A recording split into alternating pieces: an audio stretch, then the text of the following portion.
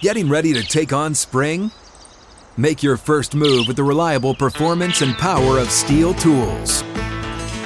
From hedge trimmers and mowers to string trimmers and more, right now you can save $20 on the Steel MS-162 or MS-170 chainsaw. Real Steel. Offer valid through June 30th, 2024. See participating retailer for details. Live from the 6th and Peabody Studio and across the Outkick Network, this is Outkick 360 with Jonathan Hutton, Chad Withrow, and Paul Kuharsky. Out of the gates and ready to go. Outkick 360 is underway from 6th and Peabody with Yeehaw Beer and Old Smoky Moonshine. Great show planned. Plenty of NFL discussion as teams are preparing for their final preseason performance this coming weekend, and then we are off to week one, thankfully, through these 3 preseason games now. Thank goodness, guys, we don't have one more to go. College football kicks off this weekend. Vanderbilt on the road against Hawaii and others. We will dive into that a bit, plus look ahead to next week's official SEC kickoff. That's fair, right? SEC officially underway next week, or am I sliding? Continental United States, something like that. I really think that this Saturday, it counts, is the first day of real football being played. Here's my problem. I mean, look, having preseason games to at least discuss, it's better than absolutely nothing or no football. It's still miserable. Saturday, we have games that actually count. We're going to look at the scores, and we're going to count them. Ireland and Hawaii. It doesn't feel like week one because they tell us it's week 0. Yeah, I've had a beef with this week 0 concept forever. At the high school level, at the college level, you don't start counting at 0. You start counting at 1. Yeah. 1 is the first thing. The first thing isn't 0. When you teach your kid to count, you don't start with 0. All right, I'm talking to you, Lucy, who just turned 3. We're gonna go 0, 1, 2, 3. No, start again. Not start with 1. 0. It's just 1, 2. Just call it week 1. It's a dumb concept. It is a dumb concept. Now, what is not a dumb concept is just giving us actual games a week early. But I don't even want to label it a number. I don't even care what it is. Just don't label it 0. Kickoff start weekend. with week 1. Well, I don't think kickoff weekend, bonus weekend. Yeah. I don't even care what this Labor Day weekend is week 1 of college football season. And we never say what week it is of college football season. It's not like the NFL. That's an NFL thing. Week 3 is significant in the NFL. But week 3 of college football has no meaning to it. It's just another week. Absolutely. It doesn't matter if you number it or not. We all know the first big weekend of college football is Labor Day weekend every year. It's just a bonus week of college football. That's a good thing that we're going to have actual games on Saturday, but don't call it week 0. And Hutton, you're really sleeping on that Wyoming-Illinois matchup in the middle of the day because that's one I'll be watching. My bad. Only a 10-point favorite for Brett Bielema's Illini. Speaking of point spreads, Jeff Clark from Outkick.com, Outkick Bets, will be with us. His first visit with us is coming up in hour number 3. It's Jeff with the G. So you know this guy's legit, right? Like that's Jeffrey spelled with G-E-O. Like you're Geoff. Geoff. That's how if you when people Sounds start very important. reading names for the first time and they would get to that one in elementary school or middle school and call it Geoff. It's a tough one. We'll call for him the Jeff. kids. For the kids. I'm looking the forward same to kids that. we're getting to count at 1, not 0. Paul, you were out yesterday for the Pro Football Hall of Fame contributors vote, and Don Coryell. Yes, the coach/contributors category. And there was some conversation during the meeting about, this is the first year those two have been combined into one category. And it's a 3-year cycle now, though it could get adjusted, where there are 3 seniors a year that will be taken forward to the whole committee and 1 coach/contributor. It's somewhat fitting that Don Coryell gets this spot this year. Needs 80% thumbs up from the entire committee in order to become a Pro Football Hall of Famer. But, and there was some conversation about, going back to a coaches only thing. I don't have a problem with it as it is. It's imperfect, but the seniors are a more important focus. But Don Coryell came very close to getting in straight as a coach. He was a top 10, and usually if somebody goes from the 15 to the 10 in the modern finalists, usually that means they're on the runway. Yep. And he not only wasn't on the runway, he disappeared, and he got vaulted by Jimmy Johnson, Bill Cowher, Dick Vermeil, and Tom Flores. Now, those are good coaches, but I don't know that any of them have been revolutionary in terms of changing the game the way Don Coryell was. And so looking at him He's in as a coach, obviously, but coming off a coach/contributor committee, the contribution he made to the game in terms of opening it up, one of his former players, I can't remember if it's Winslow or one of the receivers, said, you want Don Coryell's real effect on the game? Look at the TV contracts. Because the brand of football that's being played that appeals to so much of America, a lot of it traces right back to Air Coryell. And I think there's a lot of truth to that. I've been a supporter of his from the beginning. I think those Chargers, 3-6 in the playoffs, he got killed for that. But, I mean, how many coaches have done more to open up the game than Don Coryell? I don't know the rules here, so that makes the beauty of this segment even better because I can just pepper you with stuff. How did your presentation go for Roone Artledge? And did you feel like, because you went last, right? I went second to last. Second to last. Whenever it started to get your way, did you think, well, I've got a great presentation, but Coryell's going to be the guy, or so-and-so is going to be? Are people fatigued by hearing these presentations by the time it gets to me? No, it's not bad because it's 4 minutes and there's not a ton of discussion like there is in the 49-person committee. But your presentation went well. My presentation was very, very well received. I got a lot of positive texts from people, and they play a little chime at the end of your 4 minutes. I ended right at the chime. So you hit the post? I got applause for hitting the post. The president of the Pro Football Hall of Fame actually said, "Are you finished, Paul, or did that cut you? Did that cut you off, or did you time it perfectly?" And I said, "No, I timed it perfectly." But I also did you have the music in the background? I played the music at the beginning. I rehearsed it with Teresa the day before with the music in the background. And it was louder in front of me than I was comfortable with, but that's what it took for her to hear it right on Zoom. I can't remember if we got into this. Like, did just hearing it get you going as you're presenting? I decided like 5 minutes before I started, I'm just going to play dun dun dun dun dun dun dun dun dun dun dun and hit it off and then go instead of having it underlie. I think it was a great call. My speed. I think it should have been an audio bed underneath your entire presentation. It was just a little dangerous. Repeat. And then Teresa drove in. She took Simon to the dentist. She drove in right when I was starting, and her Bluetooth picked it up in the car. So she panicked because I was playing it on a Bluetooth speaker in my office. So it might have gone awry if I kept going. Because, I don't know, do two speakers pick it up at the same time? No, I don't know. If I'm on one Bluetooth, it's not available to another Bluetooth device. At least that's how I work. I will get in Angie's car at times, and she'll be talking to one of her parents on the phone, and I'll be taking her car somewhere and start the engine. I'll hear their conversation. It immediately goes, you hear, hello? What's going on? Hello?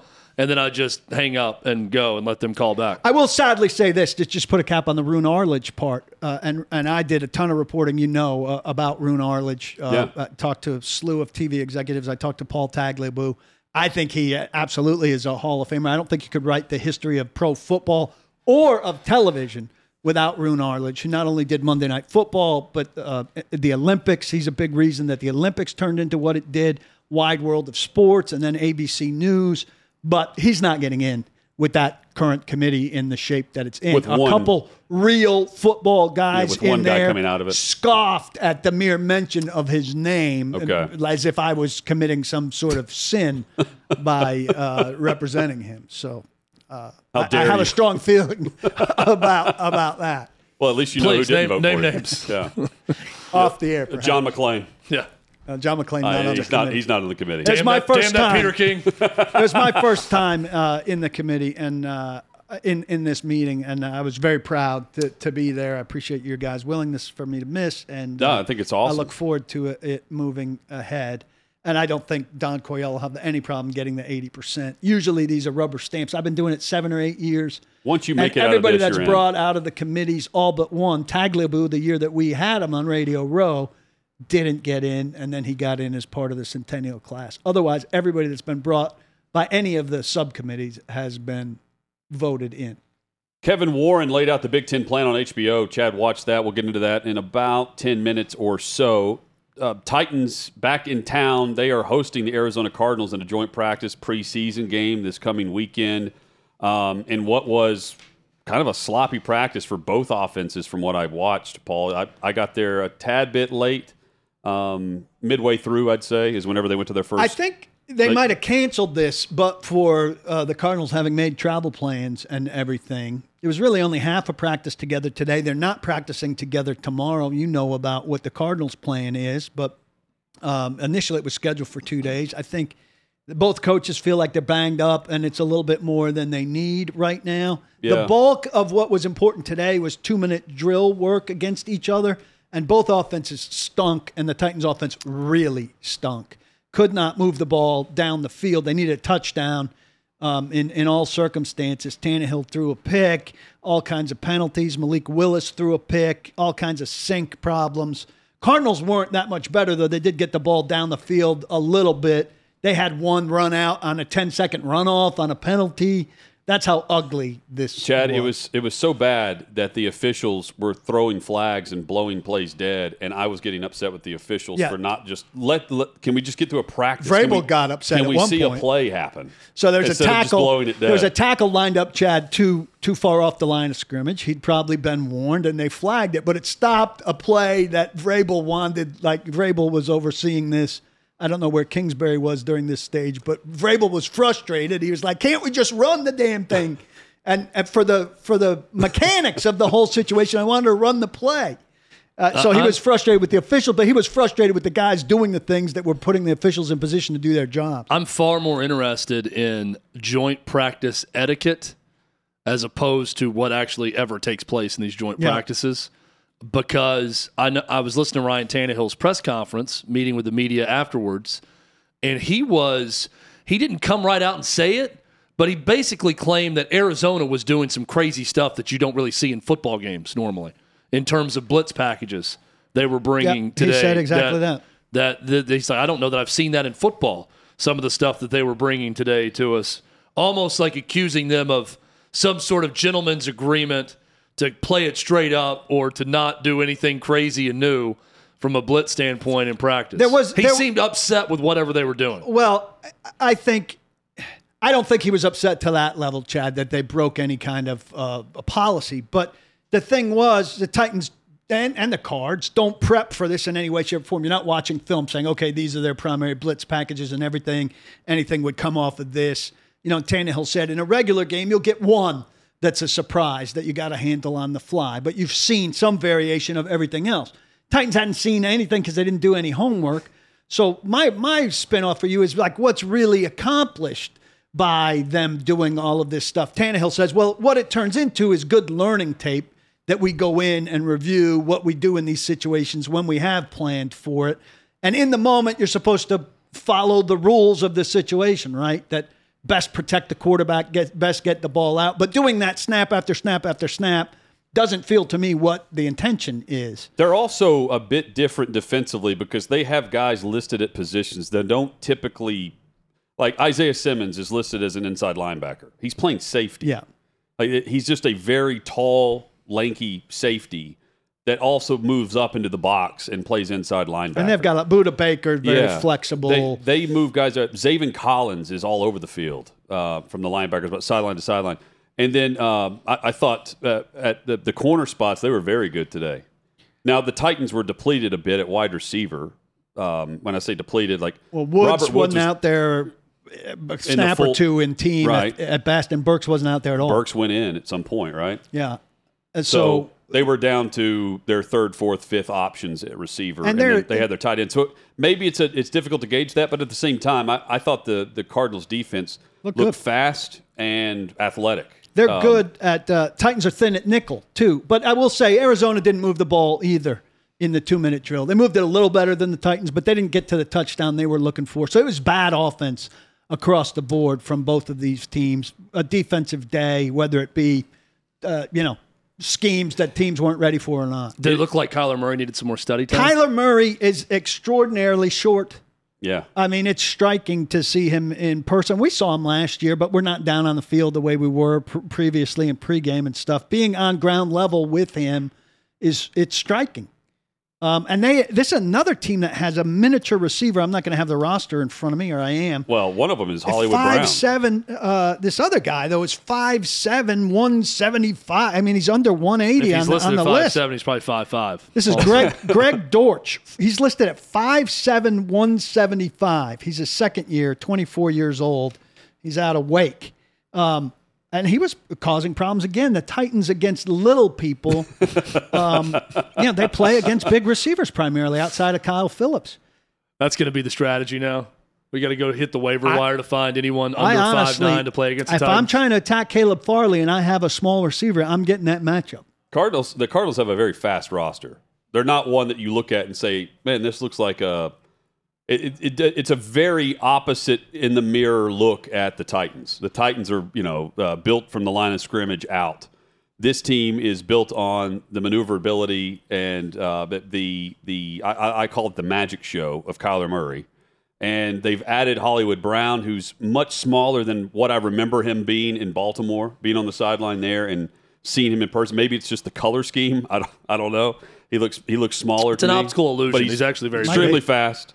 Extremely fast. And then, at running back, they have that's where I think their size is. But Darrell Williams, James Conner, and James Conner's a big boy. Yeah, they've got some bulk in the backfield, and then they are, for the most part, small at receiver. Of course, they've got Hopkins. I want you to give your take on him.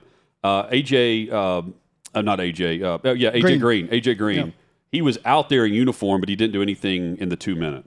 So, Hopkins, I don't think was much in the 2-minute either, if at all, but he was in one-on-ones. And listen, I confess I did a bad job.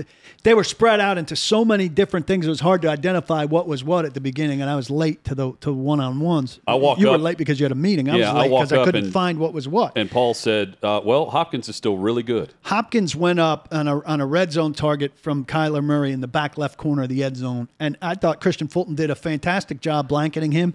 The same way we saw Jason McCourty do a fantastic job blanketing DeAndre Hopkins in Titans-Texans matchups. And Hopkins just went up and pulled the ball out of the air with one hand, like nothing. Routine. As casual as could be. It's a blessing for the teams that they're going to see in the first 6 weeks that DeAndre Hopkins isn't going to be out there. And I would, we joke about this sometimes, but if you have a receiver like that, and we've joked about the Titans, not joked, the Titans should have done it more with A.J. Brown. If I've got DeAndre Hopkins on my team, I throw to him constantly until somebody shows me that they could stop him from doing things like I just saw him do against Christian Fulton, who's a very good cornerback. Right tackle, it looks like the Titans are going to start a rookie, Paul. Yeah, they've made that change without saying it. I was not there on Monday when they practiced in the afternoon because we were doing this show. But Radens was effectively demoted, call it what you will, to guard. He played some right tackle today, some left tackle today with the second team. But I think that we're going to look back as yesterday as the day that ended things for Dylan Radens in terms of competing for that spot this year. And Nicholas Petit-Frere is going to get the snaps now to get himself ready and have help. And Hutton would be, I think virtually everybody out there would be surprised now to see Radens reemerge barring some kind of injury. Right. It would take a really bad performance from Nicholas Petit-Frere to have Radens back in because they've seen enough. And again, this is a huge indictment of what they've done at this position. Let's not limit it to Isaiah Wilson and Dylan Radens, a horrible draft pick, an all-time bad draft pick, and what looks like a very bad second-round draft pick for Radens. But also with the depth that John Robinson's brought in. Last year, Kendall Lamb was going to be the guy that challenged over there. Ty Sambrailo retired in the middle of the year. They don't have anybody like those guys now, and those guys were not good. The sales pitch is going to be, we finally got it right with Petit-Frere. We nailed the right tackle position in the third round. Here's where they're screwed. Well, you should be able to plug and play a third rounder. Here's where they're screwed, though, and you guys know this, but Taylor Lewan last played a full season slate when? It's like 3 years ago? Yeah, at least. He doesn't play a full season worth of games. That's the MO now. And honestly, when he plays, where does he rank amongst left tackles in the league? Well, prior to his knee injury, I would put him in the top group. No doubt. Now he's middle of the pack saying right until now, he proves it. I think he's right around dead center of the league of starting left tackles I when would healthy. agree with that. Their but he's got a problem chance is to be better. He's the guy that you can trust to put on an island, right? and I think they're going to go more too tight because they're going to help the tackles. But if you have a situation like they've had the last couple of years where he's out, he's missing a game, you have a situation where he warms up in Seattle and doesn't play, and I'm not predicting that happens, but I will predict that Lewan's missing some games because that's the routine now. That's consistent.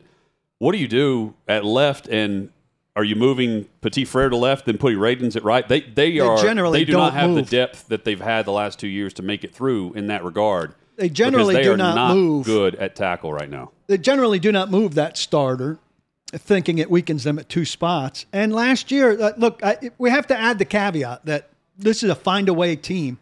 Last year, Lewan was out, and then somebody got COVID, I think, and they ended up on a short week starting Radens at left tackle. Kendall Lamb got COVID. And they gave him some help, and he played a reasonably good game against the 49ers that they won. They did not lose it because left tackle was weak. So given a one-game instance, their ability to patchwork, I'll take. They need to make a waiver claim or two to get some depth on this offensive line. They played McKenzie, an offensive lineman that they like a lot early for Lewan, but we haven't heard much about him. And we haven't seen Jamarco Jones because he's banged been up. Hurt. That's the guy who's this year's version of Kendall exactly. Lamb. Week 1, they're facing the Giants. The Giants front, they have tried to revamp in the draft recently. Azeez Ojulari set the franchise record for rookie pass rushers a year ago, 8.5 sacks. And on opposite him, they have Kayvon Thibodeau. However, Thibodeau hurt himself in the preseason game with a knee, and week 1 is in jeopardy. They are speculating that it's possible he could play week 1. Others are reporting that he's going to be out at least past week 1, maybe week 2. But that's a huge benefit to a Titans offensive line in week 1 if you're looking at spreads right now and you see the gap between the Titans and the Giants. The one area where the Giants could control the game early is with their pass rush because the Titans offensive line was not great at protecting Ryan Tannehill a year ago. And now they have some of the same issues on the right side, but the Giants don't have their full arsenal. And the best way to protect Ryan Tannehill, I'm sure that they are thinking, is to hand it to Derrick Henry. Yep, load up too tight and just run it. So draft Henry in your fantasy league ahead of McCaffrey, where others are saying McCaffrey should go ahead of Henry. It's always a good decision. Now, I wouldn't want the first or second pick. I'd let other people do it. I read something, by the way, that ESPN analysis, I think, that said the best spot to be, and I'm presuming this is in 10-team leagues, we play in bigger leagues, is 6, historically. The return on the 6th pick has been better in the average draft points that you get weekly than any other spot over the last however many years, which I find a little bit baffling. I have grown to truly loathe 10-team leagues in fantasy football. I'm jealous of them. We're going to play a 14-team league with our Outkick 360 fans coming up. But I was looking at my cousin over the weekend, my nephew over the weekend. I saw him, and he plays in he's one of these guys who plays 10, 12 different leagues. Yeah, so he can win one of them. But he's like, our serious league, though, we've already drafted. I'm like, how serious is your league if you're already drafting this early? You need to wait until the last possible minute if you want to be serious about fantasy football. But I digress. He showed me his team. It's an all-star team. Yeah. With 10 teams. How do you get that many good guys? I'm like, you got Mark Andrews, and how do you have this? His backups are amazing, too. It's ridiculous. You got to go 12+ with a league. That's my rule. 12 teams big. Minimum. 16 I've played in the last couple of years, Thin. Which is awful. I mean, you want to talk about the opposite of what you're talking about, Chad? You'd look at mine and be like, who are these guys? I've never heard. Starting Des Fitzpatrick. Backup? Yeah. Des Fitzpatrick. I thought you didn't like him. Hit us up on Twitter at Outkick360. Coming up, Kevin Warren laid out the plan on HBO for the Big Ten and their expansion. Reports out that Oregon is going to be joining the Big Ten. We have that at Outkick.com. We will dive into that discussion as well. Chad, you were able to tune in and watch this in full. Kevin Warren's interview on Real Sports, and we will get your take on what the commissioner of the Big Ten had to say. Outkick's very own Clay Travis had a big part in it, had a big cameo in the Real Sports piece with Kevin Warren, which surprised me. We'll get into that. We'll discuss the Big Ten's plan and what it means for the SEC. That's next on Outkick 360.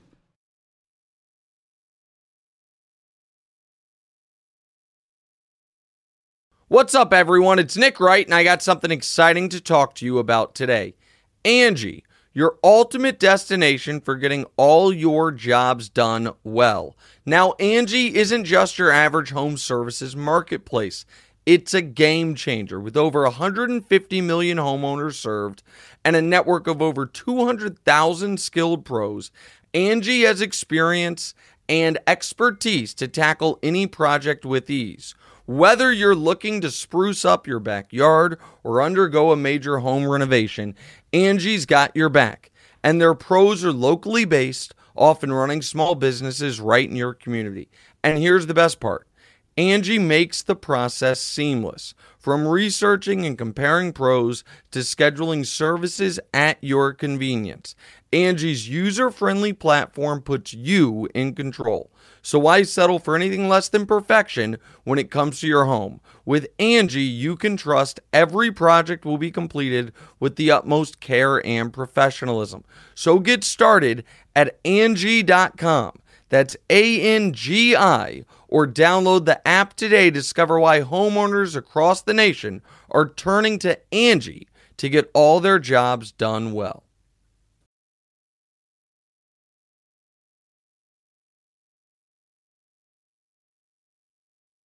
We are 20 minutes away from primary complaint on this Wednesday. Outkick 360 rolls on. Nick Saban got a raise. We will dive into that topic later.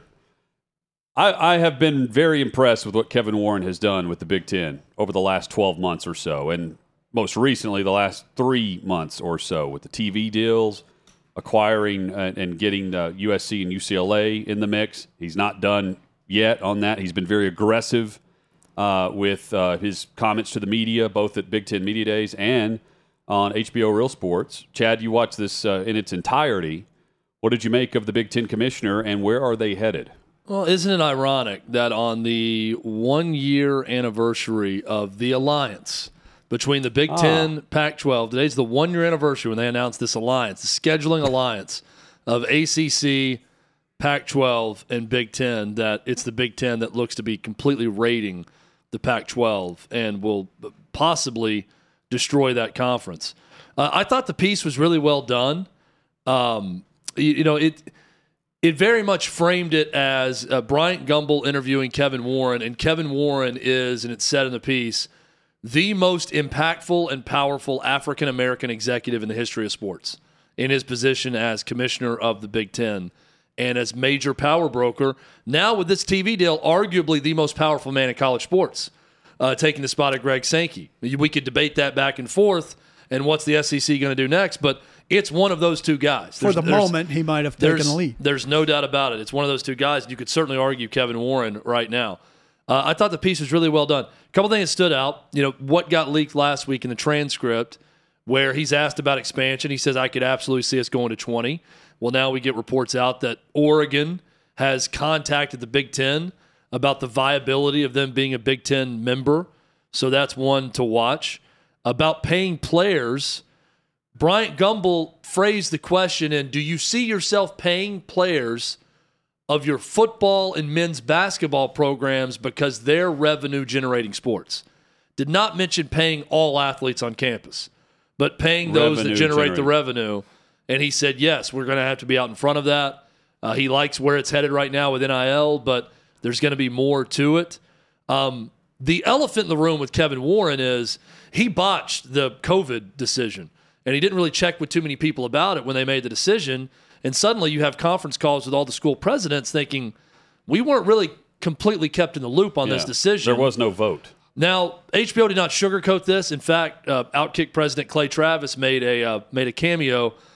Bryant Gumbel described it as many, quote, self-styled experts had criticized, and then they played a clip of Clay on his Outkick the Show saying it's an unmitigated disaster and that Kevin Warren would probably lose his job before all is said and done from this. In the background on that, they announced they were not going to play and it would not be revisited. And 6 days later, they revisited. Yeah, he didn't. It didn't spend a lot of time defending the decision to cancel it originally. The way, I can't say it because we're on radio also, but the way Bryant Gumbel described it, he said, this little thing called COVID happened, then you made a decision, and then the bleep hit the fan. And on HBO, you can say it, and that's exactly how Bryant Gumbel presented it to Kevin Warren. on that. And then they showed people that were protesting the Big Ten office, including families to of let them play. There were Iowa family, a football family there. Nebraska had a big part in Big Ten football being played also. So they at first I didn't think they were going to address it. They addressed the elephant in the room. He didn't apologize for anything, didn't admit any fault in doing anything, but also didn't go out of his way to say that, he made a mistake or they could have handled things differently. None of that. Did say, hey, I received death threats from this, and it was a really tough time, and there were a lot of people really upset, but eventually we came to the conclusion we could play a truncated season after that. I come away from the piece really liking Kevin Warren. He's an impressive dude. Had no idea that he almost died at 11 years old. He got hit. He was riding his bike in Arizona where he grew up, got hit by a car, and he was flung 40 feet through the air, and he was told he's never going to walk again, and he started swimming to get movement back, and then built himself up to where he was a college basketball player at Pennsylvania in the Ivy League. Went to Arizona State to get his MBA, got his law degree from Notre Dame, and then started in the NFL. Shortly after that, working his way up to COO of the Minnesota Vikings before taking this job with the Big Ten. Impressive dude, smart guy, great background with his family also that they get into. And look, arguably the most powerful guy in college sports. And if you want to cement your place, and this is where we'll move the conversation forward, if you want to cement your place as the most powerful guy in college sports, go make a move right now in Oregon, Washington, and 2 others that you see fit to add. That's how you do it. McMurphy says it's going to be 4. I think it's pretty impressive in that, with the stumble he had there where they revisited 6 days after he said they weren't going to revisit, he's sure doing fine now. So, like, if you overcome your bad moment as well as he's overcome his, that gives me some confidence in the guy. He's got the support of the presidents who went against him to effectively overrule his decision. And now, like we're saying, he's in the same stratosphere as Sankey, maybe taking a little bit of a lead on Sankey right now based on the TV contract and the expansion stuff. He's in damn good shape. So he's got to be damn good at his job to overcome that when people are saying he's doomed to be fired. And what are we, 2 years later, and the guy's at the top of the mountain? Yeah, there were people, and look, that's not just, it's Clay in the piece, but they said many self-styled experts and critics criticized the move. And he even said, there were those in our conference. Ohio State was going to go independent. Ohio State was considering leaving the Big Ten. So, I mean, look, this is not some fake deal where he was in trouble because that was very early in his tenure. He took the job. COVID happened. He made that decision. It was a rash decision at the time. Yeah. The SEC had already announced their plans they were going to play, and they had a plan in place to make it happen. And then he had to come back on that 6 days later. But, Paul, you're right about that. Hell of a recovery. I mean, rough start. There's no denying now. Everybody in the Big Ten, they're pleased with the guy because they have gone from 10 years ago, and Jim Delaney was a highly thought of commissioner in the Big Ten. And this is how money's moved also. But 10 years ago, they were making $200 million in their TV contract. This new one's going to make over $1 billion a year. I think it's over 1.2 because the stat was it's going to be more than 5 times what they made 10 years ago in this new TV contract. It's impressive. What did he say about their plan moving forward and where they want to be, in the foreseeable future, long term? Aside from the $1 billion TV contract, was he as aggressive in this piece, in this interview with Gumbel, as he's been at the podium at Media Day? He was aggressive. I mean, the question came about expansion and what's next for the Big Ten, and he said, we are going to continue to be aggressive in our vision. I think he used the word aggressive, in fact, about what they're going to do. And Brian Gumbel jumped in and said, 20 schools? Could you see 20 schools soon? He said, sure. He said, I think 20 schools are in play. Did not duck it. The way he didn't duck it and how quickly he came back tells me they're talking to 4 schools right now. We know now reported Oregon is one of them, but I don't think you just casually drop in there. It'd be very easy to say, let's say Greg Sankey's being interviewed and he says, we're not looking at any expansion right now. I think he said that. We're pleased right now, but we'll continue to monitor the landscape of college sports and make decisions as warranted. He didn't even say that. He said, yeah, sure. 20 is realistic at some point. So I think he was pretty open and honest about where this is headed. Also, something I found interesting in the post notes that Bryant Gumbel always does on Real Sports. And usually it's him sitting down on the couch or the two chairs talking to the interviewer. But when it's him doing it, he said a quick postscript that he asked Kevin Warren about the name Big Ten and how foolish it is now that there's going to be 20 teams in the conference. And he said, don't think of the number, think of the brand. He said there will be no change in the name of the conference. It will always be the Big Ten because we don't view it as 10 teams. We view it as the brand. Well, you'll have 10 in each division. That's how you could couch it. Yeah. Well, but his point is even two. We're going to have 24, and it's don't worry about the number. No conference should worry about the number if they've had it. It's a brand that's been around for a long time. We're looking at it as a brand, not a number. Here's the next hurdle I think is on the horizon, and it's because it's happening in the Big Ten. So we're all, and you know, I've said, man, this is a very NFL-ish model. Right, like the style, the setup with all the different TV providers and ways to find the one area where it's not anywhere close to the NFL model is the players aren't getting anything from this TV money. You know, the NFLPA gets a cut of that TV revenue based on the salary cap. Right. They're talking about unionizing at Penn State. They're having meetings about that. That's the next domino here is if there does come a day where there is a players' union, they're represented, they're coming after the TV money that their own commissioner is boasting, and I would be too. You know, you've got the $1 billion contract, every school's getting $100 million. You've got reasons to point to Notre Dame and say, hey, don't be independent anymore. You're giving up $40 million a year by staying independent with NBC. You can join this conference and make $40 million more per season at worst. And if that union comes together, that's the next. How do you maneuver the TV money that the players are not getting a part of if you have representation? Was it a Penn State quarterback? As a Northwestern quarterback, maybe, that talked about unionizing a while ago and was the one guy that had any kind of foray. I don't believe it can happen, and here's why. These guys aren't there long enough. And so if you're a top player that's got enough power to be the guy that gets it done, you've got, 3 years to get it done. I think that the constant churn, which is natural for college students, works in the favor of NCAA, the conferences, whoever, at really slowing this process down. And we've already seen the model football union is the weakest union there is in the NFL. I just can't imagine somebody being able to, while being a student athlete at their school, get this done when you're spanning the country and spanning multiple conferences in a 3-year period with a ticking clock before you're out, unless you're going to stick with the job after you're conceivably in the NFL when your focus is going to, you know what I mean?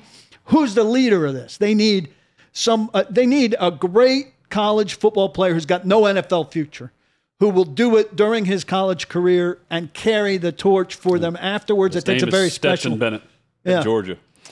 And is he of the mind? I have no idea. Well, it's going to be. It's hard. You can't do it across college football. 3 years, by the way, is an eternity, though, for TV contracts. Yeah, it's not going to happen, though. So if you're not showing your full product. The unionization, though, is not going to happen across the entire sport. Now, could Penn State pull it off?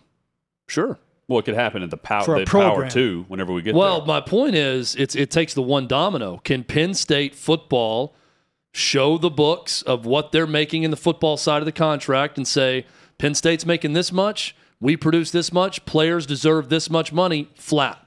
If you're one of the 85 scholarship players, you get this much money out of the TV deal. If they could prove that and they could unionize and they could get that, the rest of the Big Ten is going to fall quickly behind. If that happens, you think the SEC is going to sit back and let their players, everyone from the South, go to the Big Ten because they're going to get paid part of the TV deal? No. They're going to have to play ball too. And then suddenly you've got two conferences. Yeah, it's a domino. It's a big domino. But it's going to take, to what you're saying, Paul, it's not going to be national. It's going to take one team successfully pulling it off and then showing the route for everyone else to do it. And here's the team becomes a conference. That conference inspires another team in a conference. then that sparks the whole conference. That's how it's going to work. Well, it's also not going to work nationally because Conference USA, every team gets $300,000 a year instead of your $100 million. That's the other thing is the premium price on Big Ten and SEC football product. That's what's going to drive this boom moving forward on, okay, how much of the pie are we actually getting versus what is being earned, right? Like that's the next part of this, and I hope they're ready for it because I for one don't want college football to go away. That no matter what happens, I want a product on the field, and unfortunately, lawyers will be getting involved in all this whenever it does happen. And based on the public comments I've seen, it sounds like they're okay. Okay, maybe a stretch, but they're at least entertaining the idea of that at Penn State. Yeah. Hey, quickly, guys. I guess you can't slam the door on it. Big story coming out right now. We're going to talk about it. Let's talk about it here in about 15 minutes to start the 3 o'clock hour. Amazon has announced an NIL program with USC football to start. This is a game changer. What Amazon is attempting to do, and they're using USC as their test for this, and they're about to expand out to a bunch of other universities, could be enormous in the NIL space. Will they be delivering packages to my house? No. We mentioned Amazon last week as a NIL with one specific player. Is it Caleb Williams? No. It's an apparel deal. Amazon has launched their own line of clothing and apparel and personalized jerseys, and any Amazon sell of these jerseys, a percentage goes to the player. All right, so they're about to make a percentage through NIL of everything they sell through Amazon on this, and we know how Amazon does in the market in terms of people buying things online. So this could be a big one. We'll talk about it coming up later. They'll deliver that jersey to you with their drone as well. Coming up, primary complaint right onto your body on Outkick 360.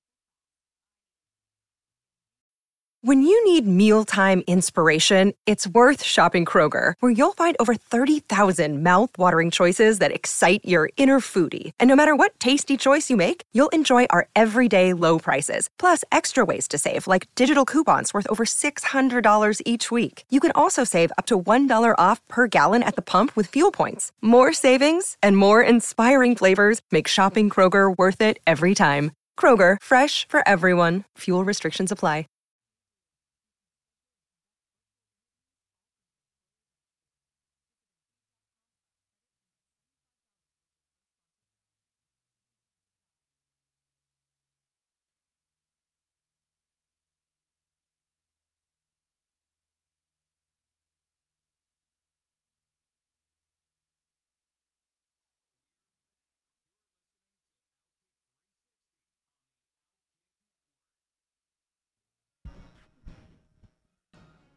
Coming up, Trubisky versus Pickett in Pittsburgh, and Amazon in the NIL world for Southern Cal, plus rapid-fire NFL headlines. But right now, each and every Wednesday, it is time for Primary Complaint. It's time to air our top grievance of the week. You can complain all you want. My job is so unfulfilling. Don't run away from your feelings. It's time for Primary Complaint on Outkick 360. Guys, my primary complaint today, Uber. And not with the drivers, not with being late or running way too early for a scheduled pickup, but the tipping process. You can go ahead and pre-tip whenever you schedule an Uber to pick you up like 24 hours in advance, right? You can go ahead and tip the driver. Well, I do that. That way, because they certainly know whether or not you've done that. And then after they drop you off, you get, the next time you open up Uber, it could be a day later, 2 days later, it asks you if you would like to tip your driver, not telling you that you've already done so and you've already given them 5 stars. I would like a red alert that I have my wager already went through. I took care of this driver, and I should X out without being demoted any of my own stars on the app itself. That is my primary complaint. Uber really going out of their way to make sure they take care of their drivers. My primary complaint this week is that just because you may have the right of way or you may be right in a traffic dispute as a pedestrian does not prevent you from being struck by a car. So you need to move out of the way, one way or the other. Give you an example of this yesterday. Pulling out of this venue, there's a roundabout very close to our studio here at 6th and Peabody. It's a very busy roundabout with 2 lanes. There are blind spots. When you take a right, there are cars in the left lane that are going fast around the roundabout. So you're going right quickly, and there is a crosswalk as you go right, but cars are also darting from the left lane. Yesterday, I turn right and slam on the brakes, and the car to my left slams on the brakes because there is a woman walking very slowly on the crosswalk, and instead of showing some urgency and maybe, getting a little hop in her step to make sure she didn't get hit by a car, she stops in the crosswalk and is pointing at the sign that says yield to pedestrians and is telling everyone that she has the right of way. That's fine. I'm not disputing that. We didn't see you, lady. And just because you're right doesn't mean that you can't get killed by an oncoming car. So move it along. Let's move it along. Let's save ourselves ahead of trying to prove that you were right in some sort of traffic dispute. That is my primary complaint. My primary complaint, Twitter plagiarism. Butchered that. Like this guy butchered my tweet. I didn't butcher it because he repeated it word for word. I tweeted, when Malik Willis has great protection, he does damage. Hit Mason Kinsey deep versus 2 DBs with beauty of a throw, but had little to sort through up front and had all day. Hashtag Titans. This guy cuts and pastes my exact tweet and tweets it. And then somebody else asks me who's copying who, as if this guy is somebody.